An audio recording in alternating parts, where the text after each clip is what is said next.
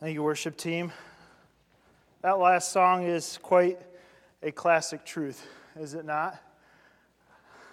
It's hard to sing. It's one of those things that, as we'll look at this passage, I think this song is a good example of. It's one of those things that we know is true. We give mental assent is true, but we don't live as though it's true, right? If you're honest, it's hard to sing that. Rather have Jesus than men's applause. But as you know, that can go away in a heartbeat. I'd rather have Jesus than a vast domain. Our riches, our wealth, our security. It's so hard to sing that, even when we know it's true. And Jesus is going to bring a passage before us today as he continues the Sermon on the Mount. If you want to turn there, we're going to be in Matthew chapter 6, verse 19 through 24. And he's going to tell you something you know is true. He's spent this week telling me something I know is true, but I don't always live like I know it's true. And he was talking to people who knew this was true because the things he talks about happened on a daily basis to them. And he said, if you want to be a part of my kingdom, you have to live as though this is true. You have to live this out. And that's the challenge of that song, and that's the challenge of this passage. And I just need to start by telling you, it's hard. And there are days where I just don't want to do it. My flesh is just in rebellion against that. So let's gather as a church and go into this passage, and we'll pray that God makes us, God shapes our heart to be like what Christ calls us to do in this passage, in spite of all the attractive, lesser things in this world. So I'm really looking forward to summer, especially as we get this kind of reoccurring winter cycle that's upon us. And I'm looking forward to it because some of my favorite things to do in summer take place outside. I like to hike, I like to camp, I like to fish, I like to go to the beach with my kids, and I grew up doing these same kinds of things, as many of you, probably being Michiganders, did too.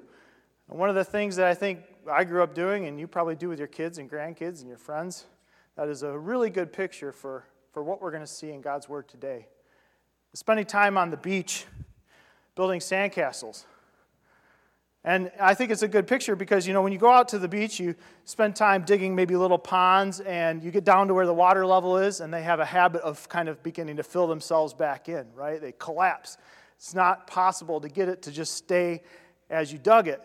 And if you're like me, you also like to build little ditches that take Lake Michigan water and cycle them around your castle like a moat, but inevitably, that same water that creates a pretty sweet moat comes in the form of just a giant wave and washes your sandcastle down. You build it a little too close to the shore. Or if you're like my kids, your little brother will come along and investigate what you have built, look at your riches, and stomp all over them or sit down on them or make some adjustments that aren't really helpful. You probably grew up doing this, and you probably, like I said, do this with your kids and your grandkids. And the reason why I think this is an important kind of picture for us as we look at what Christ says is knowing what's going to happen to that sandcastle, knowing that it's going to be washed away. You could build an epic car-sized sandcastle on the shore of Lake Michigan, and in a couple days, it'll be gone. You go back out there the next day, and it's washed away.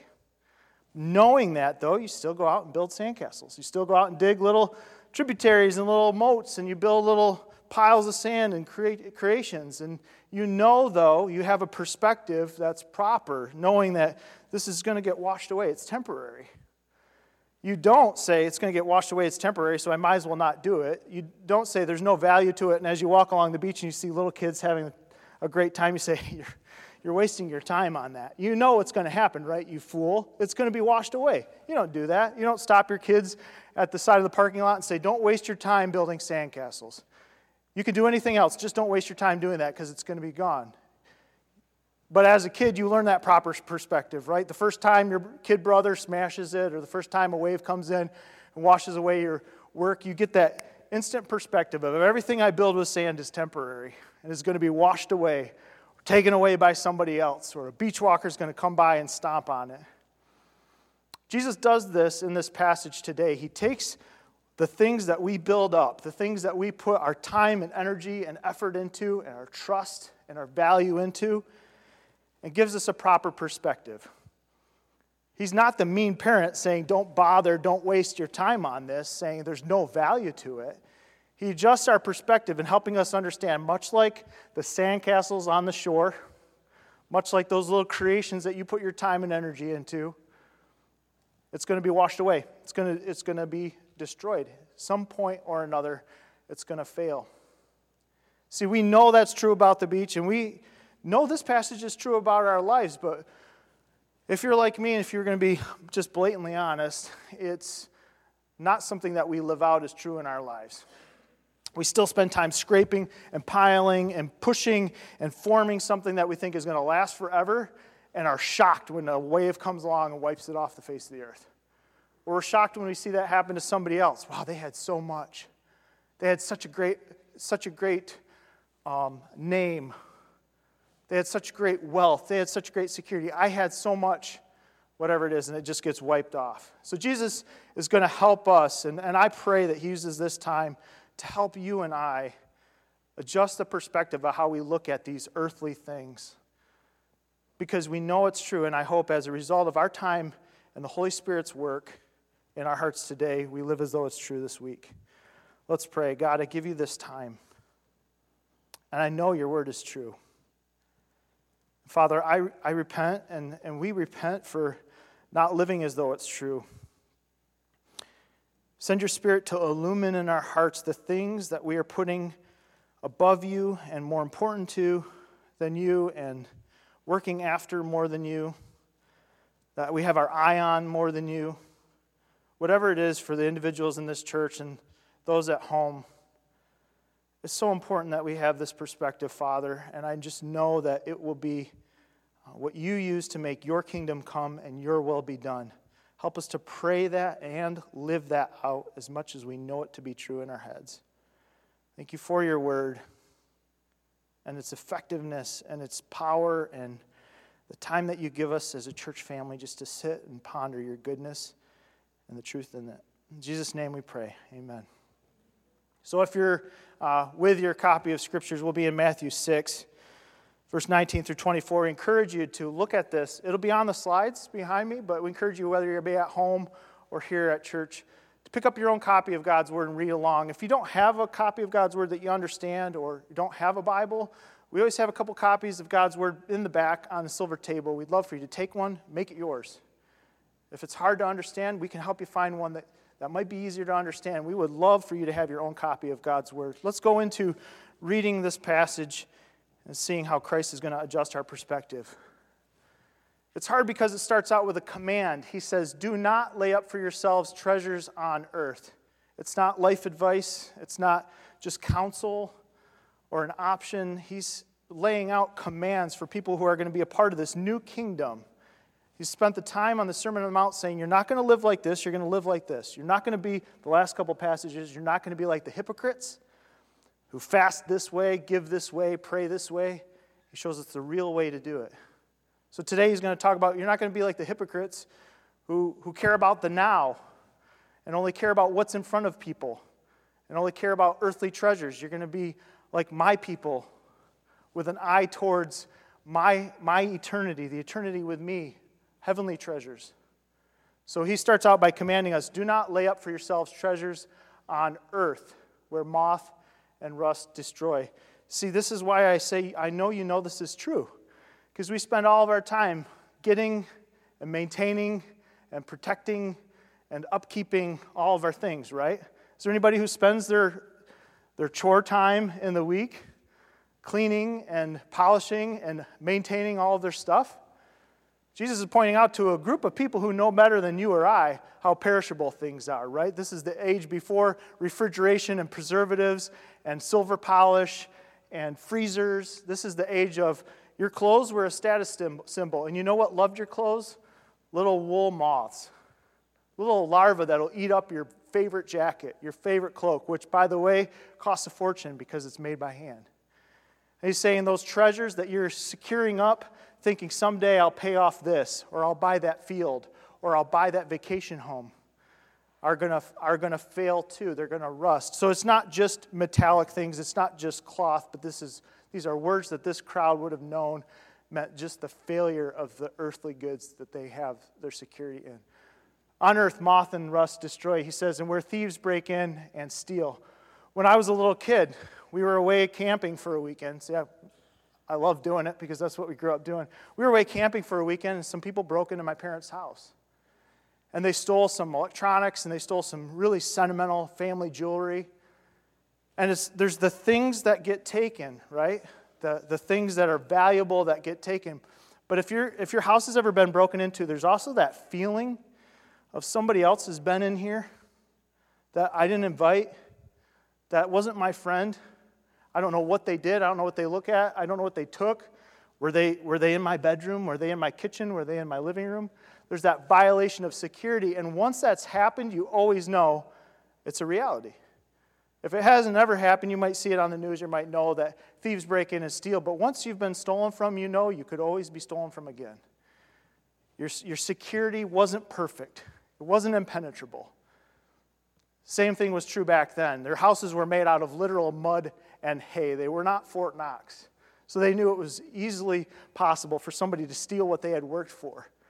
There's multiple parables and stories and references in God's Word in the New Testament, in the early Gospels, of people being robbed on the way, on the road.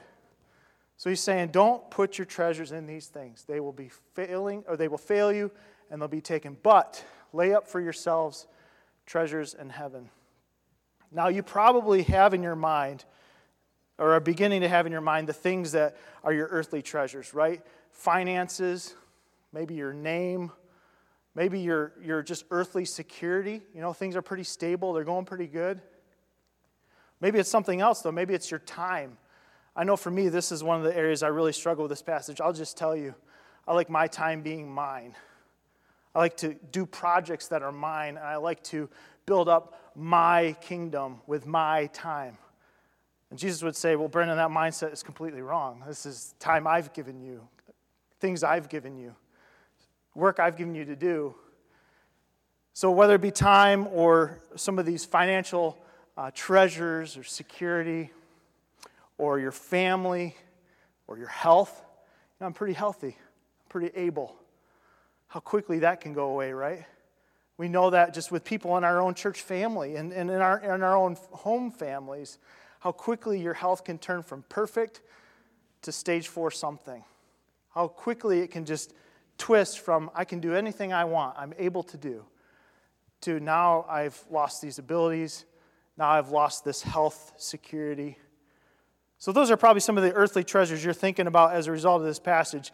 But it's harder to talk about what are treasures in heaven because it seems kind of hard to pin down, right? So I would like to offer you some of the things, and we'll talk about some indicators here in a moment of if you're doing this. So because if you're like me, you'll read a passage like this. God will use it to begin to sink into your heart. I'm not doing this. How do I know if I am doing it? But let's talk about some things that are earthly treasures. Well, or heavenly treasures, I'm sorry. I think that this is good news for a lot of you guys in this church. At the same way that the passage is hard news, I think there's some good news because I see Pastor Nathan and I especially get to see you guys set up heavenly treasures. Well, what does that look like? Well, I think it looks like a single mom or dad bringing their kids to church every week, where you're batting full tilt for your family as a single parent, and you come in on your day off and bring your children to church, bring them on a weekday work night to Awana so that they can be discipled and hear God's word, learn about Jesus, sing songs with their friends. You go that extra mile as a parent to bring your kids to church.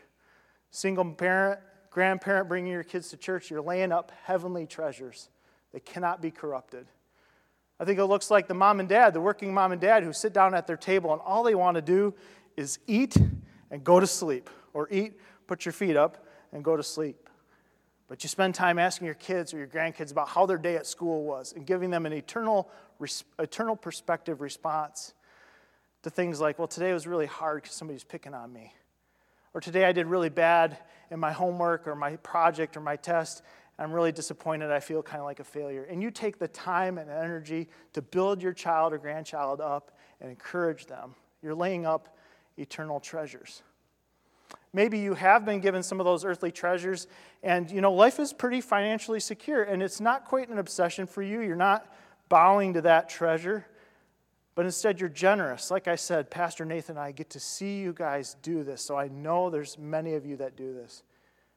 And you give. You give not only generously to this church for things like the year-end offering and our weekly tithe, but you give to nonprofits and Christian camps like Beach Point and our own backyard. You support ministries that make an eternal impact in other people. People that you'll never meet, and people that won't do anything back for you in return.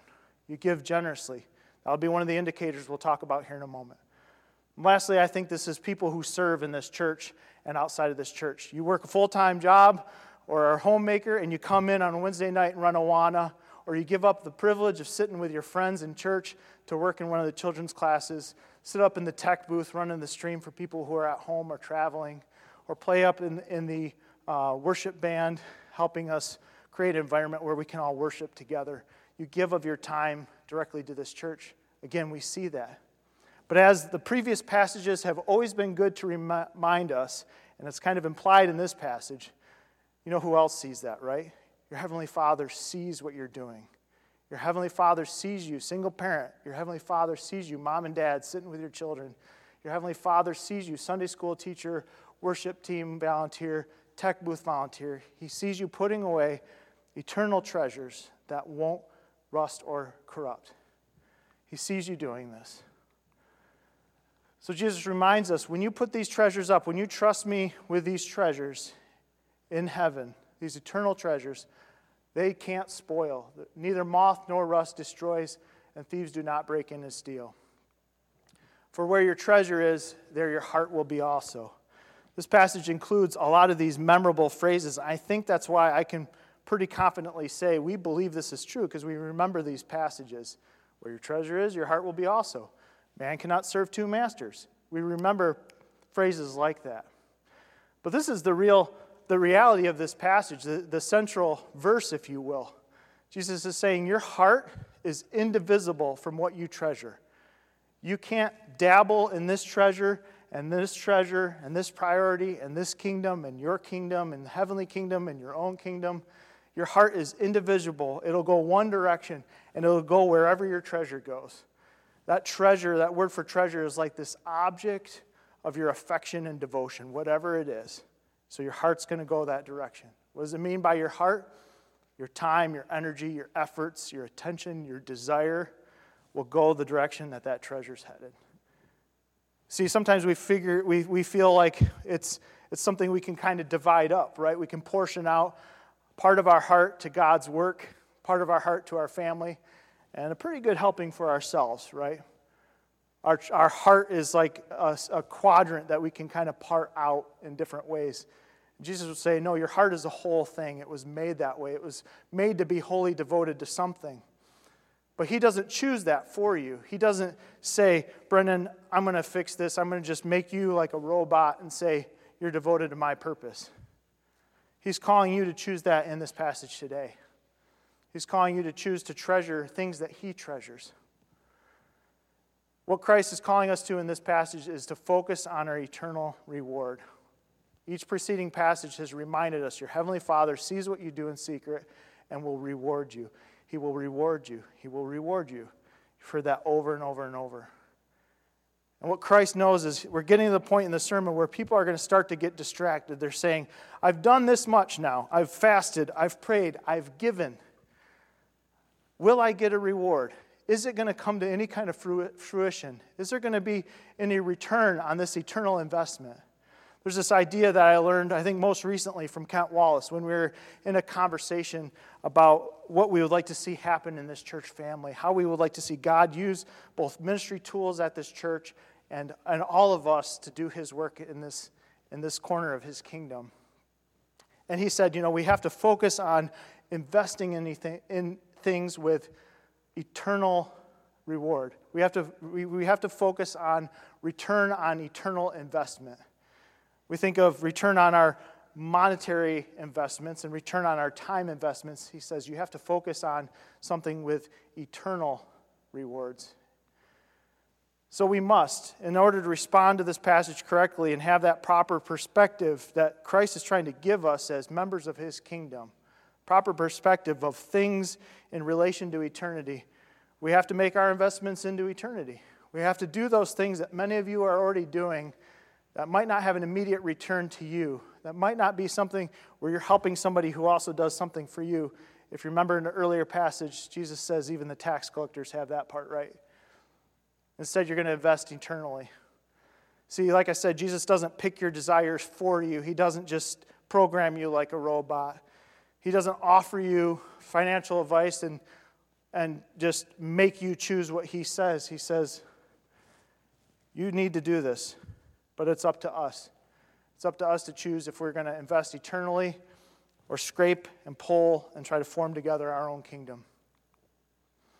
Moving on, he gets into a statement that we'll talk about a little bit, and I said this will be one of the indicators of if you're doing this. As a result of thinking through these worship songs and this passage, if, like me, you see areas of your life where you know you're holding back part for yourself, maybe it's your time, maybe it's your health, maybe it's your energies, maybe it's your knowledge. Think of the things you could teach somebody that you know that they could be helped with. As you're thinking about those different treasures that you're holding in an earthly way, because they're all going to be gone someday, here's one of the indicators of if we're getting it right. The eye is the lamp of the body, he says in verse 22. So if your eye is healthy, your whole body will be full of light. If your eye is bad, your whole body will be full of darkness. This is difficult language to us, but it's mainly difficult because we don't speak Hebrew. If you want something to look into, if you like homework and further Bible study, look up the idea in the Old Testament of the evil eye, or having an evil eye, if you want to read into what Jesus is talking about here. See, he mentions this idea of a good eye and a bad eye, a healthy eye and an evil eye, as an indicator of if you're following through with eternal rewards, eternal treasures, or earthly treasures. In the Old Testament, the idea of an evil eye refers to people who are stingy or greedy. Don't give of their own earthly possessions for the benefit of someone else. Don't share what they have for the benefit of others. You can find passages about that in Deuteronomy as well as Proverbs. You could look it up later. It's very helpful, and I think it's one of the primary ways we can take and apply these passages.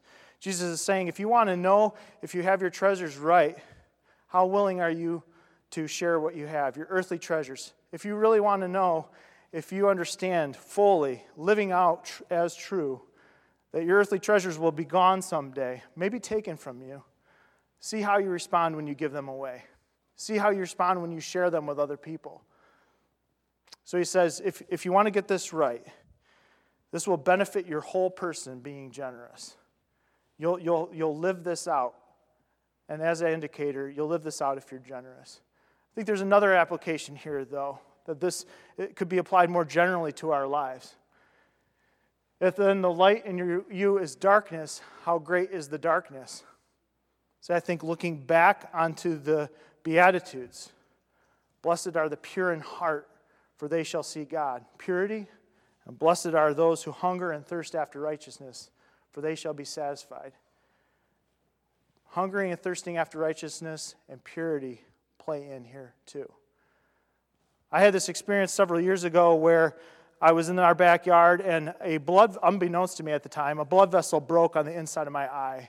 And what happened was I felt like there was something in my eye because I could see, they call them a floater, I think. And I was kind of stunned for a second. I went into the bathroom and flushed my eye out and remember telling Sarah, I probably looked like bizarre, just flushing my face full of cold water. And I was like, I think there's something in my eye. And it wouldn't go away, and it wouldn't go away. And instead, it continued to bleed on the inside of my eye. And there was this black veil, almost like these black curtains over the windows that started going over my vision in my right eye. And over the course of the rest of that day, and thankfully I was able to see an eye doctor, and in a couple of weeks the problem resolved itself. But over the course of that day, it got worse and worse and worse and worse. I had this cloudy vision in one eye of this kind of looking at everything through a black veil. And it got so bad that my eye started to focus on it, so I had a headache. And it just kind of affected me, especially that initial day as my eye kind of adjusted to this new obstruction. It affected me pretty severely, and I started wondering what's going to become of my vision in this eye. And I think the idea of that obstruction or that cloudiness of vision generally, outside of generosity, applies to this principle of earthly treasures and heavenly treasures too. See, if you want to know if you're valuing the right things and investing in things with eternal reward and eternal benefit, you could look at what you're looking at. You could say, what is in my vision that is obstructing or clouding it? What is in my vision that doesn't fit? Blessed are the pure in heart. What is in my vision that doesn't fit? Blessed are those that hunger and thirst after righteousness. What other things am I looking at that I'm hungering after that don't fit right with Godness? It's much like that cloudiness in my vision. I think on a human level, in our level, the way we live our lives, our clouded vision, whether it be something like pornography, looking at impure things while trying to do good things and invest in eternal things, they're incompatible. You can't do both. You can't divide up part of yourself for that and part of yourself for eternal investment for God's glory. Or whether it be selfish things, I don't want to give away that would cost me too much. You can't be stingy and greedy as the Old Testament reference would imply. Or whether it be fearful things. What happens if I give this up? What happens if I trust God with this? What will really happen? Whatever it might be, that cloudiness, Jesus is warning us that clouded vision will corrupt our values. Clouded vision will corrupt our values because it will change the way we look at what's in front of us. The work that He's called us to do and invest in will look differently, will be affected, and ultimately our focus will be on that. It'll be on that problem, that sinful thing, that distraction, instead of the work that He's asking you to do. The true investment, the true treasure you're supposed to lay up in heaven. Because again, we can't divide our focus. So He says this will affect all of you. That's the problem, right? We think we can kind of dabble over here, do our own thing sinfully, whatever it is. I don't know what it is for you. Whatever it is, you can side focus on this while most of you goes to God. And Jesus is going to tell us pretty clearly here in a moment that's not how this works. You can't dabble in this thing that pleases you or softens the pain or encourages you in an earthly, fleshly way. You can't dabble in this on the side and be fully focused on laying up treasures in heaven. Christ calls us to focus on our eternal reward. First, we do this by investing eternally, directly investing in that eternal treasure, that thing that can't be corrupted. We also do this by being aware, knowing, is my vision clouded? Do I have anything in my life obstructing my ability to see Him and see His will clearly? Am I following through with the Beatitudes? Am I being pure in heart so I can actually see God? Or do I have things obstructing my vision? Do I have pure, unadulterated, undivided vision? So Christ boils this down really in one of the remaining couple verses here in kind of a hard truth. No one can serve two masters, He said. If you thought you could kind of multitask, you can't. Now, in your earthly life, you do this, right? Many of you probably are dually employed and work for a couple different companies or a couple different businesses, or maybe split your time between your homemaking and a part-time job. You might work for more than one master here on earth. But what's key to doing that, right? If you have more than one job, I'm guessing there's a couple of you that do this. Well, one thing is you tell those bosses your availability, right? Boss A gets this part of your week, this part of your day. Boss B gets this part of your day, this part of your week. Well, I'm sure you can see how that doesn't work with God. In fact, Jesus is going to say that here in a moment. You can't set out your hours availability with God. You can't tell Him what part of your week you're available to Him and what part of your week is yours or someone else's. But we do that, right? We try to serve two masters. Both we do that in our own lives as far as our hobbies and interests and work lives go, but we also do that in our relationship with God, don't we? We say, okay, God, I'm going to be here on Sunday morning. I'll be here on Sunday night. I'll come Wednesday. I'll do some overtime for you. I'll come Wednesday and I'll work a little extra. And then I'll come on Monday and Tuesday and I'll do some devotions. But all the rest of the days, all the rest of the time in my day, what I think about, what I look at, what I talk about, the friends I keep, the company I keep, That's my time. We do that. For he will either hate the one and love the other, or he will be devoted to one and despise the other. See, Jesus is saying these two bosses that he'll name here in a moment, they're not like your earthly bosses where they'll share you, where they'll take your hours of availability and say, okay, that's okay, Brendan, we'll take you Monday, Wednesday, and Friday, and the other boss can have you. No, these two bosses are opposed to each other. They want opposite things out of you. And it's more like slavery than it is like working for an earthly boss. The word here, serve, is to be owned by and work for, is to be a slave to. See, Paul uses that all the time, right? He calls himself a bondservant of Christ. But he says those who are slave to Christ, who are actually free. You're actually free when you're a slave to Christ because of what he gives you.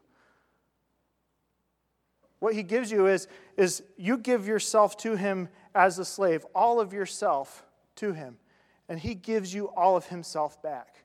He doesn't ask for anything from you that he hasn't already given ahead of time for you. You cannot serve God and money. And this word money could be exchanged with anything. All it is the word mammon. You've probably heard that. Some of your translations probably say that. That just means whatever the object of your devotion and desire is. Whatever it is that you are focused on, that you believe is going to give you security, happiness, pleasure, longevity, whatever it is, mammon. So you can fill in this blank. You cannot serve God and what is it for you? See, like I said, for you, for me earlier, for me, it's time. I can't serve God in my own time. Why? Because he wants me to use my time for him. It's time he's given me to begin with. And much like the servant in the parable, when I do well with that time, when I invest in eternal things with that time, maybe one day he'll greet me with, well done, good and faithful servant. When I invest that time in that way. I don't know what it is for you, but know this, you cannot serve God and money. Here's what I was really convicted with by this passage just this morning. And I'm going to offer this to you because maybe, Lord willing, if this passage helps you reorient your perspective, then his kingdom will come. His will be done in your life. What was really convicting to me about this passage is, if I asked us, and I'm not going to do this, but if I asked myself, have you trusted God? Have you trusted in Jesus for forgiveness of all of your sins? We'd raise our hands, right? We're happy to do that. You'd take all my sins. Be this disposal program for all the evils I've ever committed. So if we trust him with all these transgressions, and we believe that he actually does something with them, we believe that they're as far as from the east as from the west, that they are before him no more in eternity. We believe that. I'm sure you'd raise your hand. But we somehow believe that with our treasures and our time, he would be less faithful. He'd be less able to handle, do less. You wouldn't get as much of a return from my treasures as I will. We trust him less with the good things and the treasures and our time and our energies and our eyes and our hearts and our generosity. We trust him less with that than we do with all of our sins. I'll offer you that this morning if that's convicting for you, if it's convicting to realize that we treat God as though he's like a garbage disposal, just give him all the junk, and not like he is the amazing creator and good shepherd and all-powerful creator of the universe that he is, where he has it all under his control and a plan for every second of it. If you're like me and you're realizing, yeah, I look at him that way, well, then as a result of this morning and our time together, and God's word, because I believe it's working in you like it's working in me, turn those things over to him too this week. Do that. Believe that he's as good with all of your treasure as he is to handle all of your transgressions. Believe that he can handle all of that as an investment in eternity. As much as you would be willing to raise your hand and say that he's taken all of our sins and moved them as far as from the east as from the west. So just know you have to declare this loyalty. You have to choose how you're going to be fully serving as a slave would serve a master. Just know that this master is like no master you've ever had. He's a better master than you are of you and your time and your talents, all that you have. So invest eternally, beware of clouded vision, and lastly, you have to be fully devoted. If we can break ourselves more off of this kind of dual employment, a little bit for God, some time for Him, some of my talents for Him, a little bit for Brendan, a little bit for whoever you are, if we can break ourselves out of that and just know, because we could spend, because you could do this better than me maybe, we could spend all day talking about all of the cautionary tales of how quickly wealth can go away, how quickly health can leave us, how quickly our treasures can wash away like the sand on the shore. We could do that, but cautionary tales don't really stop us at the end of the day, do they? We've heard enough, we've seen enough, right? We've seen people lose $200 billion in a year, and it doesn't change our devotion or what we think might be different about us and different about how it plays out for us.